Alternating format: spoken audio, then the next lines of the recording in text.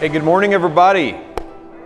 Good to see everyone this morning. Before we jump into our sermon today, I want to talk a little bit about a super awesome event that's happening here at Outlook next month. It's called Adventure Week. You've already been hearing us talk about it, but I want to give it an extra bit of space here to just say that I personally cannot wait for it. I love it every year that we do something like this. Last year, we kind of reinvented our Vacation Bible School into this Adventure Week, which ended up being just an amazing move, and I'm looking forward to getting involved again this year and being involved specifically in the art track. For me, it's going to be a blast, and I want to invite you to join me and everyone else who's already signed up to volunteer to assist and serve in Adventure Week. It's a 4-night event in June for kids, not only all of our kids, but as many kids from the area as possible, inviting them to come, and enjoy 4 nights of not only a lot of fun,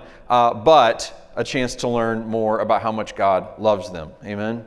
So if you've been wondering whether or not you're needed or you've been thinking about it, praying about it, let me urge you, if you're feeling led to say yes at all, to go ahead and take that step, as I know we are moving into our final preparation stage of getting everything in place and completely ready for Adventure Week. So if you can volunteer and serve for any one or more of those 4 nights in June, that would be awesome. And you'd have, I know, my gratitude, because it's always a good time, and I think you'll be glad that you did. You can scan the QR code on the seat back in front of you and learn more about that. There's a button that you'll be able to press through and learn more about all of the details of Adventure Week. All right? In this series, True or False, like we just heard Amy say, we are exploring the mixed messages and the unhelpful ideas that perhaps we've picked up along the way about God. And these ideas can hold us back and rob us from the real and rich life that God intends for us. And so we've been diving into Scripture and seeing what it says is true about God, and hopefully dispelling some of the misinformation we might be carrying about God. And we're wrapping up the series today with this idea right here. There's no way a good God exists in a world full of suffering. Now, maybe you've thought that yourself, wondered about that, or you've been in a conversation in which someone was really worried and thinking and stuck on that. We can put this in the form of a question, and the question usually goes like this: how could a good God allow so much suffering? Now, this is a valid question, for sure. Christians believe that God is completely good and cares about us. So, how do we reconcile that with all the pain we witness and experience? It makes sense in light of all the suffering in the world that people would ask why a good God doesn't step in and change things. After all, if God has power over everything, why doesn't He use it to end everyone's suffering? Now, I know I'm skipping ahead, but I do want to go ahead and say right up here, what we're going to discover is God has stepped in. And He is changing things. And in one sense, He is using His power to end suffering, but not fully and not finally, not yet. And so that is what we'll begin exploring this morning. This is a logical question, but I also want to remind us, when someone is hurting, they need our love, not just our logic, okay? But when someone is asking the logical question and is looking for a sincere answer, then we can also address this in both ways. And that's my goal today, to address this with a healthy dose of both love and logic. And I want to start with a moving scene from Jesus' life and ministry. I'll be in John chapter 11. It begins like this. A man named Lazarus was sick. He lived in Bethany with his sisters, Mary and Martha. So the 2 sisters sent a message to Jesus telling Him, "Lord, your dear friend is very sick." Now this scene begins with something wrong. Lazarus is sick. And people turning to the Lord, Mary and Martha, sending the message to Jesus. And in one sense, if we expand this story out to tell the story of human suffering, this is us.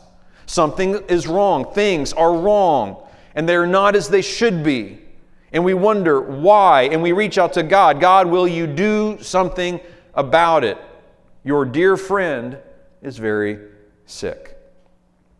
Now remember, there is an important difference, and I'm going to reiterate this later and explain it more. There is an important difference between what God causes and what God allows.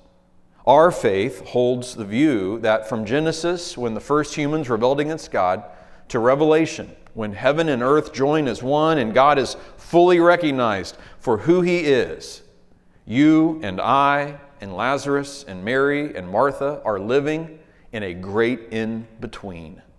You can think of all of life as that, and all of human history as this great in-between. We are in a story that is being told. It is unfolding, and we are absolutely living in it. It is a story where humans are fallen. That's how the Bible puts it. And our world is fractured and broken. And God has set about redeeming them both.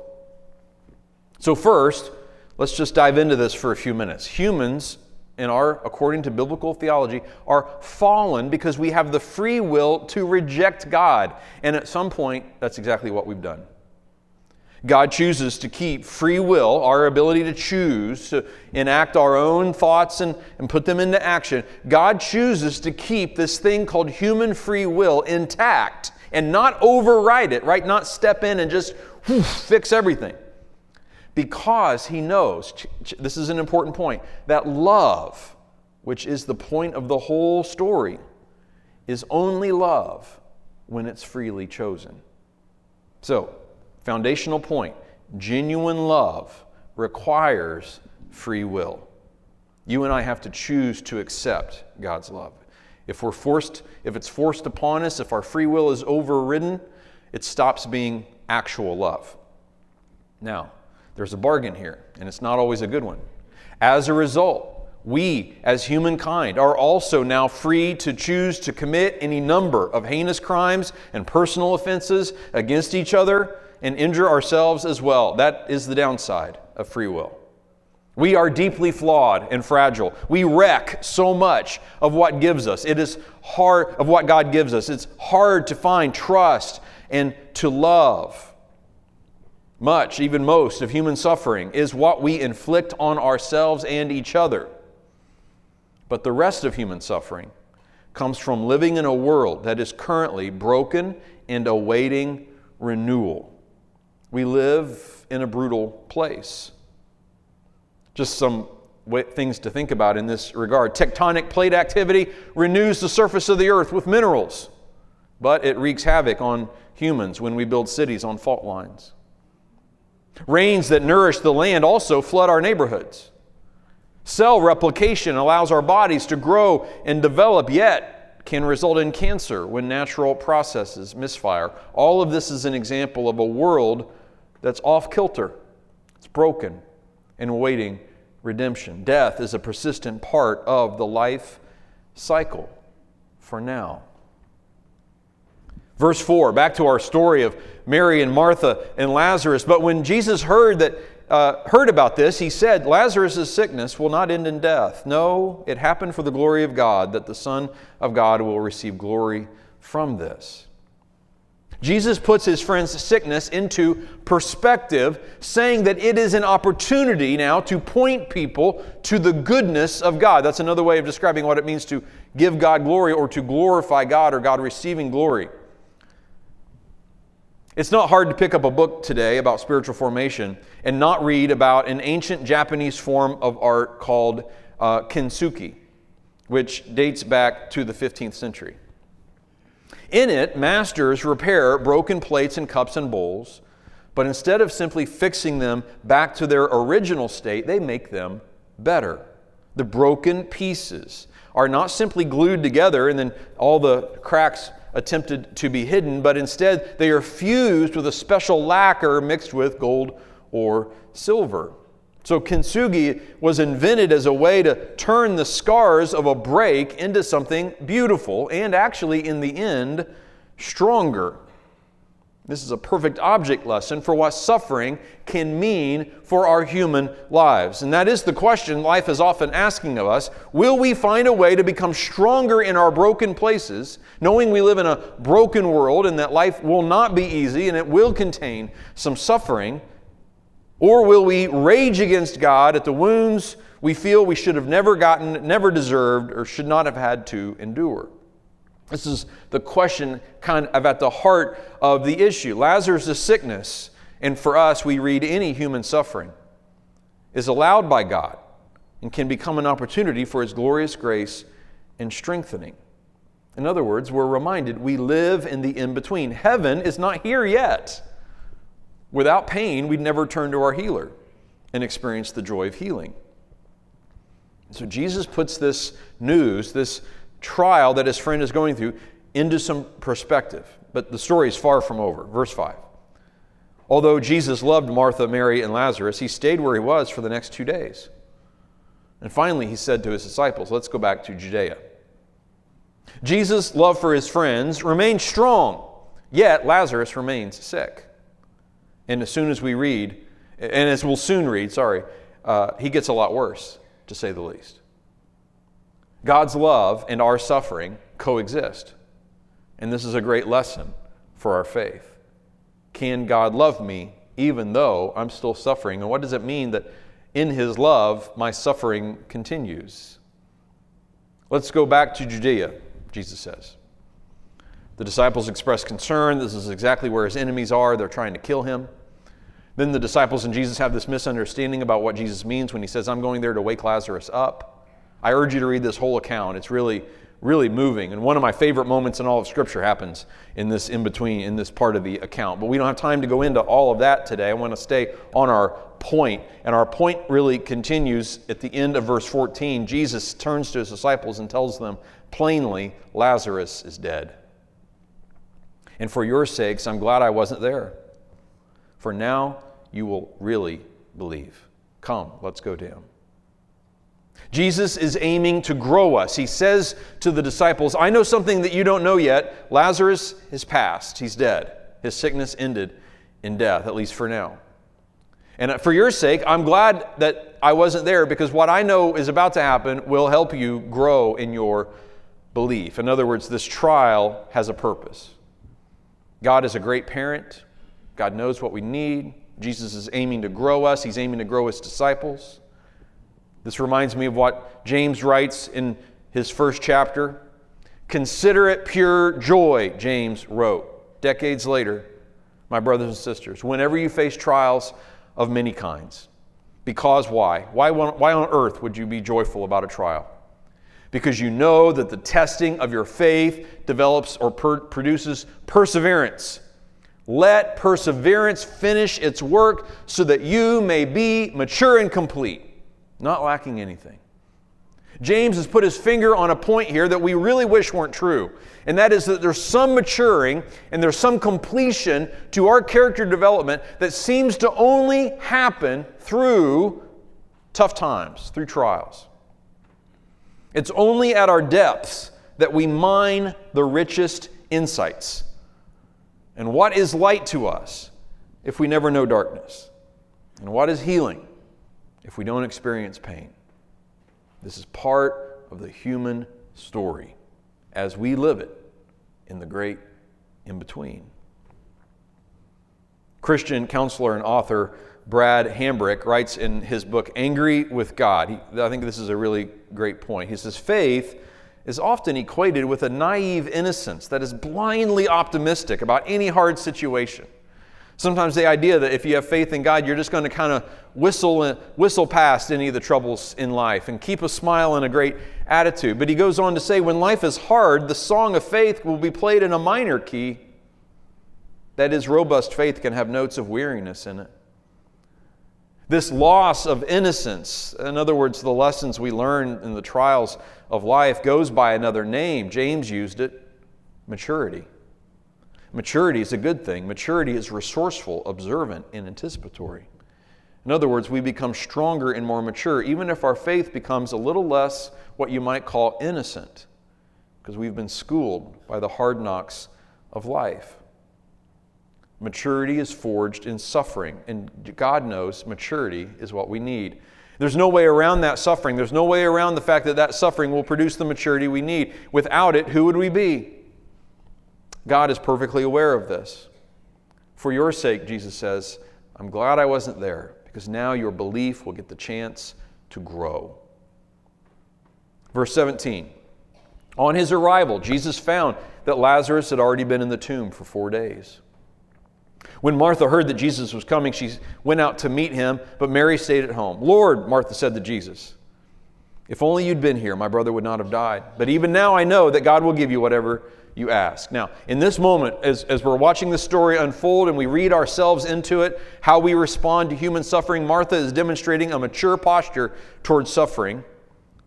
I know what I want, she says, but not my will, your will be done. I trust you, Lord. Of course, she didn't want to see her brother die, and she's even holding out hope for what may happen in the future. But not my will, Lord, but yours.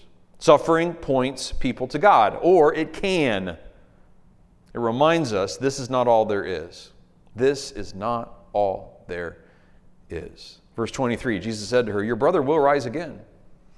Yes, Martha said, he will rise when everyone else rises in the resurrection at the last day. Again, she knows we live in the great in-between. Martha is acknowledging her hope in God's ultimate plan, which has been around for a long, long time. She was aware of it.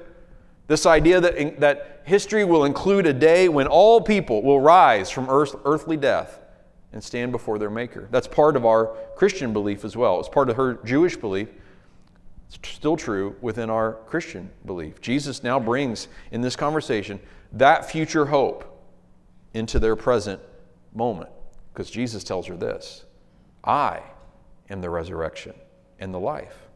Anyone who believes in me will live even after dying, he says. Do you believe this? Everyone who believes in me will never die. Do you believe this? And friend, I'm asking you, or I'm going to let Jesus ask you that question this morning.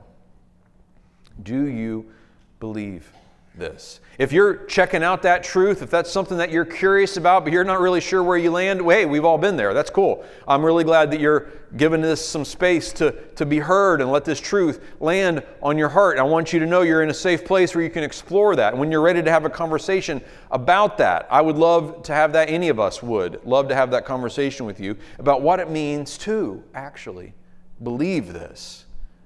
That in Jesus is life. Real, abundant, and eternal life.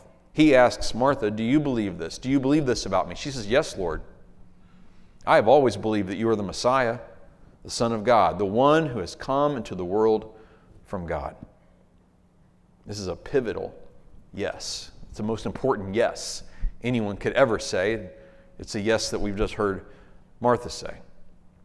N.T. Wright, in his book, After You Believe, writes about this very thing. He says, it is a basic principle of early Christianity, namely, that God, the Creator, intends to bring heaven and earth together at last, and that this plan has been decisively inaugurated in Jesus Christ. So now we live in a very specific in-between, Jesus' first coming and Jesus' second coming.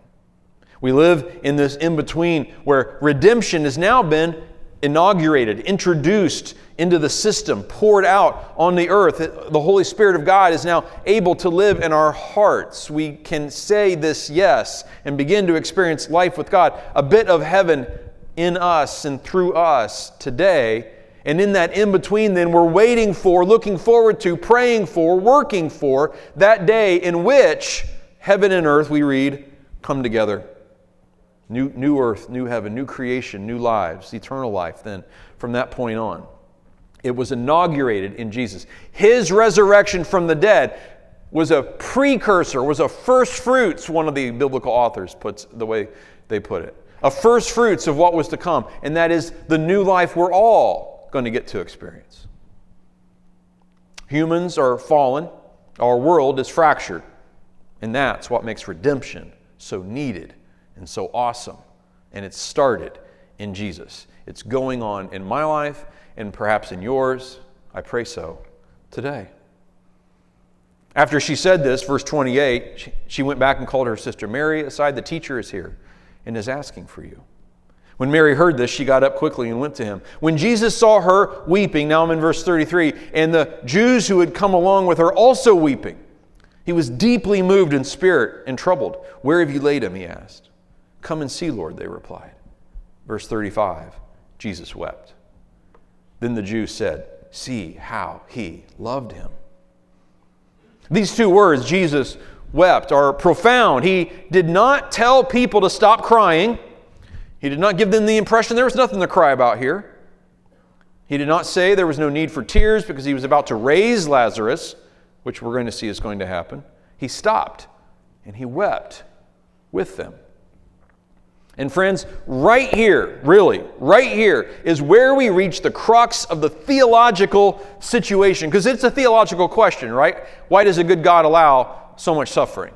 It's a theological question because theo means God, and logic, of course, means knowing and thinking. And so it's a question that's thinking about God. And the theological situation really comes to a fine point at this moment right here. Because if we've been told that God, in His sovereignty, causes everything that happens, every rape, every genocide, that child abuse and school shootings are all somehow part of God's overall plan. Everything happens for a reason, perhaps we've been told.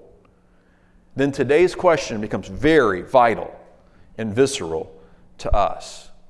And we cannot conceive that a good God would cause, not allow, but if we've been told He's choosing, orchestrating, and causing all those events, then that question becomes really, really pivotal to us. But what do we see in this moment? God is as grieved and upset by the state of the world as we are, as pained by our pain, even more so.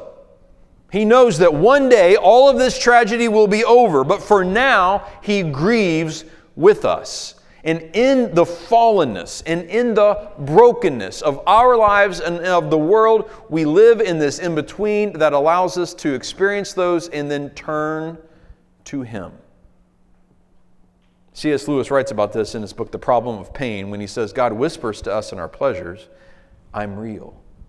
Speaks to us in our conscience, but shouts in our pain. It is His megaphone to rouse a deaf world. It is in our pain that we realize I can't endure this by myself. I begin to search for answers. If life were nothing but ease, I would think that I'm completely competent to navigate all the twists and turns because, hey, it's not that hard. But when we reach the hardness of life, we begin to see that we need the redemption and the wisdom and the love of our Creator. So yes, suffering continues, but it causes people, or ideally it causes people to turn to Him. Free will stays intact, and thus real love remains possible. Some of them said, could not He who opened the eyes of the blind have kept this man from dying? Again, there's the question, right back again. It persists. What's going on here? Why couldn't this just been avoided altogether? We've got, I was talking to a pastor friend yesterday, and he was telling the story of someone who was near death and wanted to talk about life and the afterlife and God, and yet could not get over the fact that this question exists, the suffering in the world. And the sense was, and maybe you've experienced this, or maybe you've seen it, but maybe when we like this question, because we kind of begin to think, I've got something on God. You know what? Look around. This place is screwed up. He blew it. I don't have to listen to Him. And we begin to think that we've kind of got the winning argument against God. And so now we get a pass because we figured it out and we've got something on Him. But what if we're missing the point altogether? What if He is as upset and grieved by the brokenness of the world and the pain that we experience as any of us are? And that He's actually stepped in to begin doing something about it. And in fact, when you look around, He's actually doing a lot about it. We might wish it were more, but we might wonder how that more will come. And that's what I'm about to see happen here. The presumption is that we know best, that we know how the story should go, how life should go, when instead God is doing His redemption work for our growth. God is the master of recycling the trash of our lives, right? He's expert at weaving all the trials and tribulations of our life into, even though He doesn't cause them, He uses them to create a tapestry that is ultimately beautiful and conform us into the people, mature and complete, remember, that He wants us to be. Meanwhile, we live patiently in this in-between, and we learn to count it as good. What did the Apostle Peter write? Don't forget this one thing, dear friends, with the Lord. A day is like 1,000 years, and 1,000 years are like a day. He's not slow, he said, in keeping his promise. People were looking around at how tough times were, and they're wondering, why doesn't he just wrap this whole thing up? Look at us. We're hurting here. And he drops this really important truth. The Lord's not slow in keeping his promise, as you might understand slowness. Instead, he is patient with you, not wanting anyone to perish, but everyone to come to repentance. He keeps time on the clock so that more people can begin to turn to him. He wants a big family.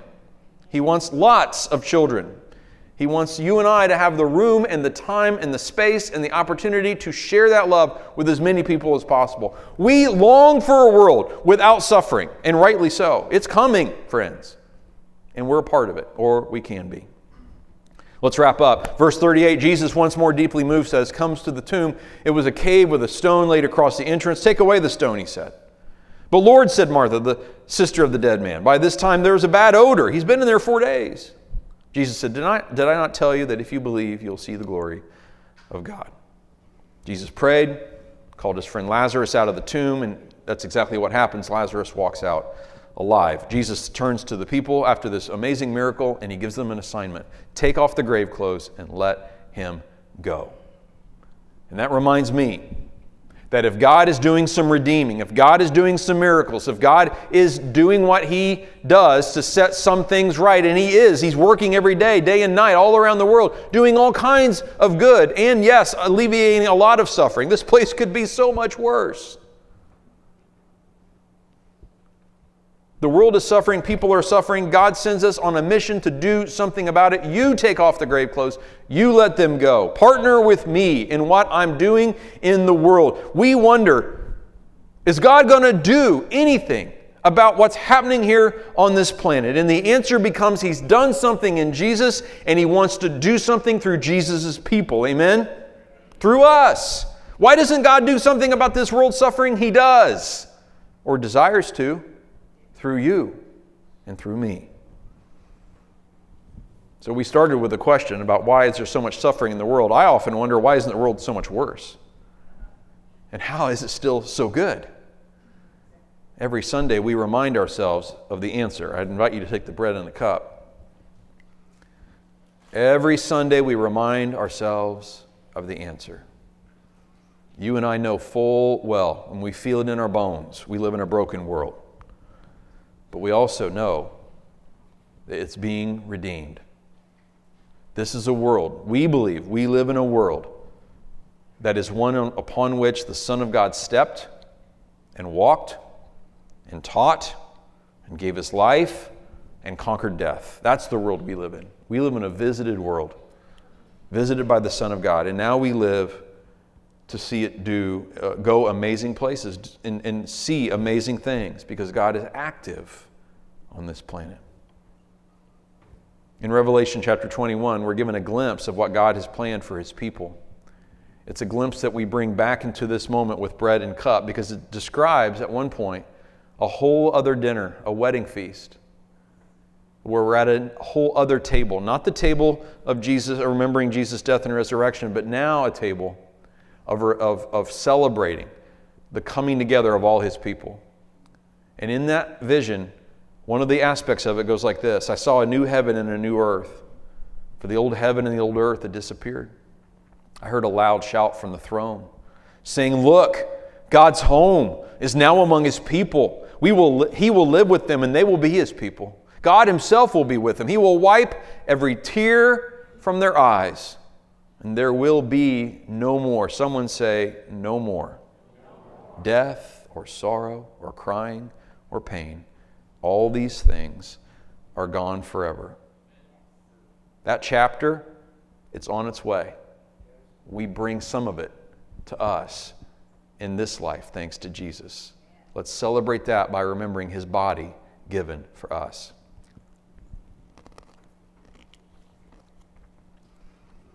As well as his blood shed for us.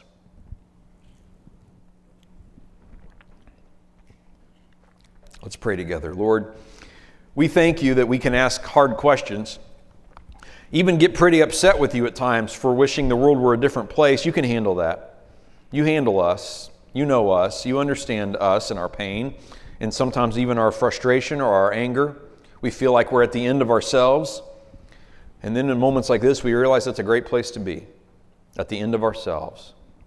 Because when we finally reach that place, we have a good, clear view of you.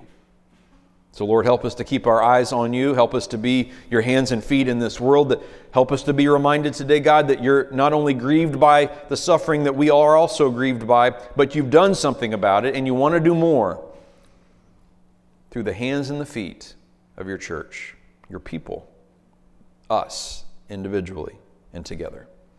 We celebrate that. We are happy that it's true. And we thank you for being you. In Jesus' name, amen.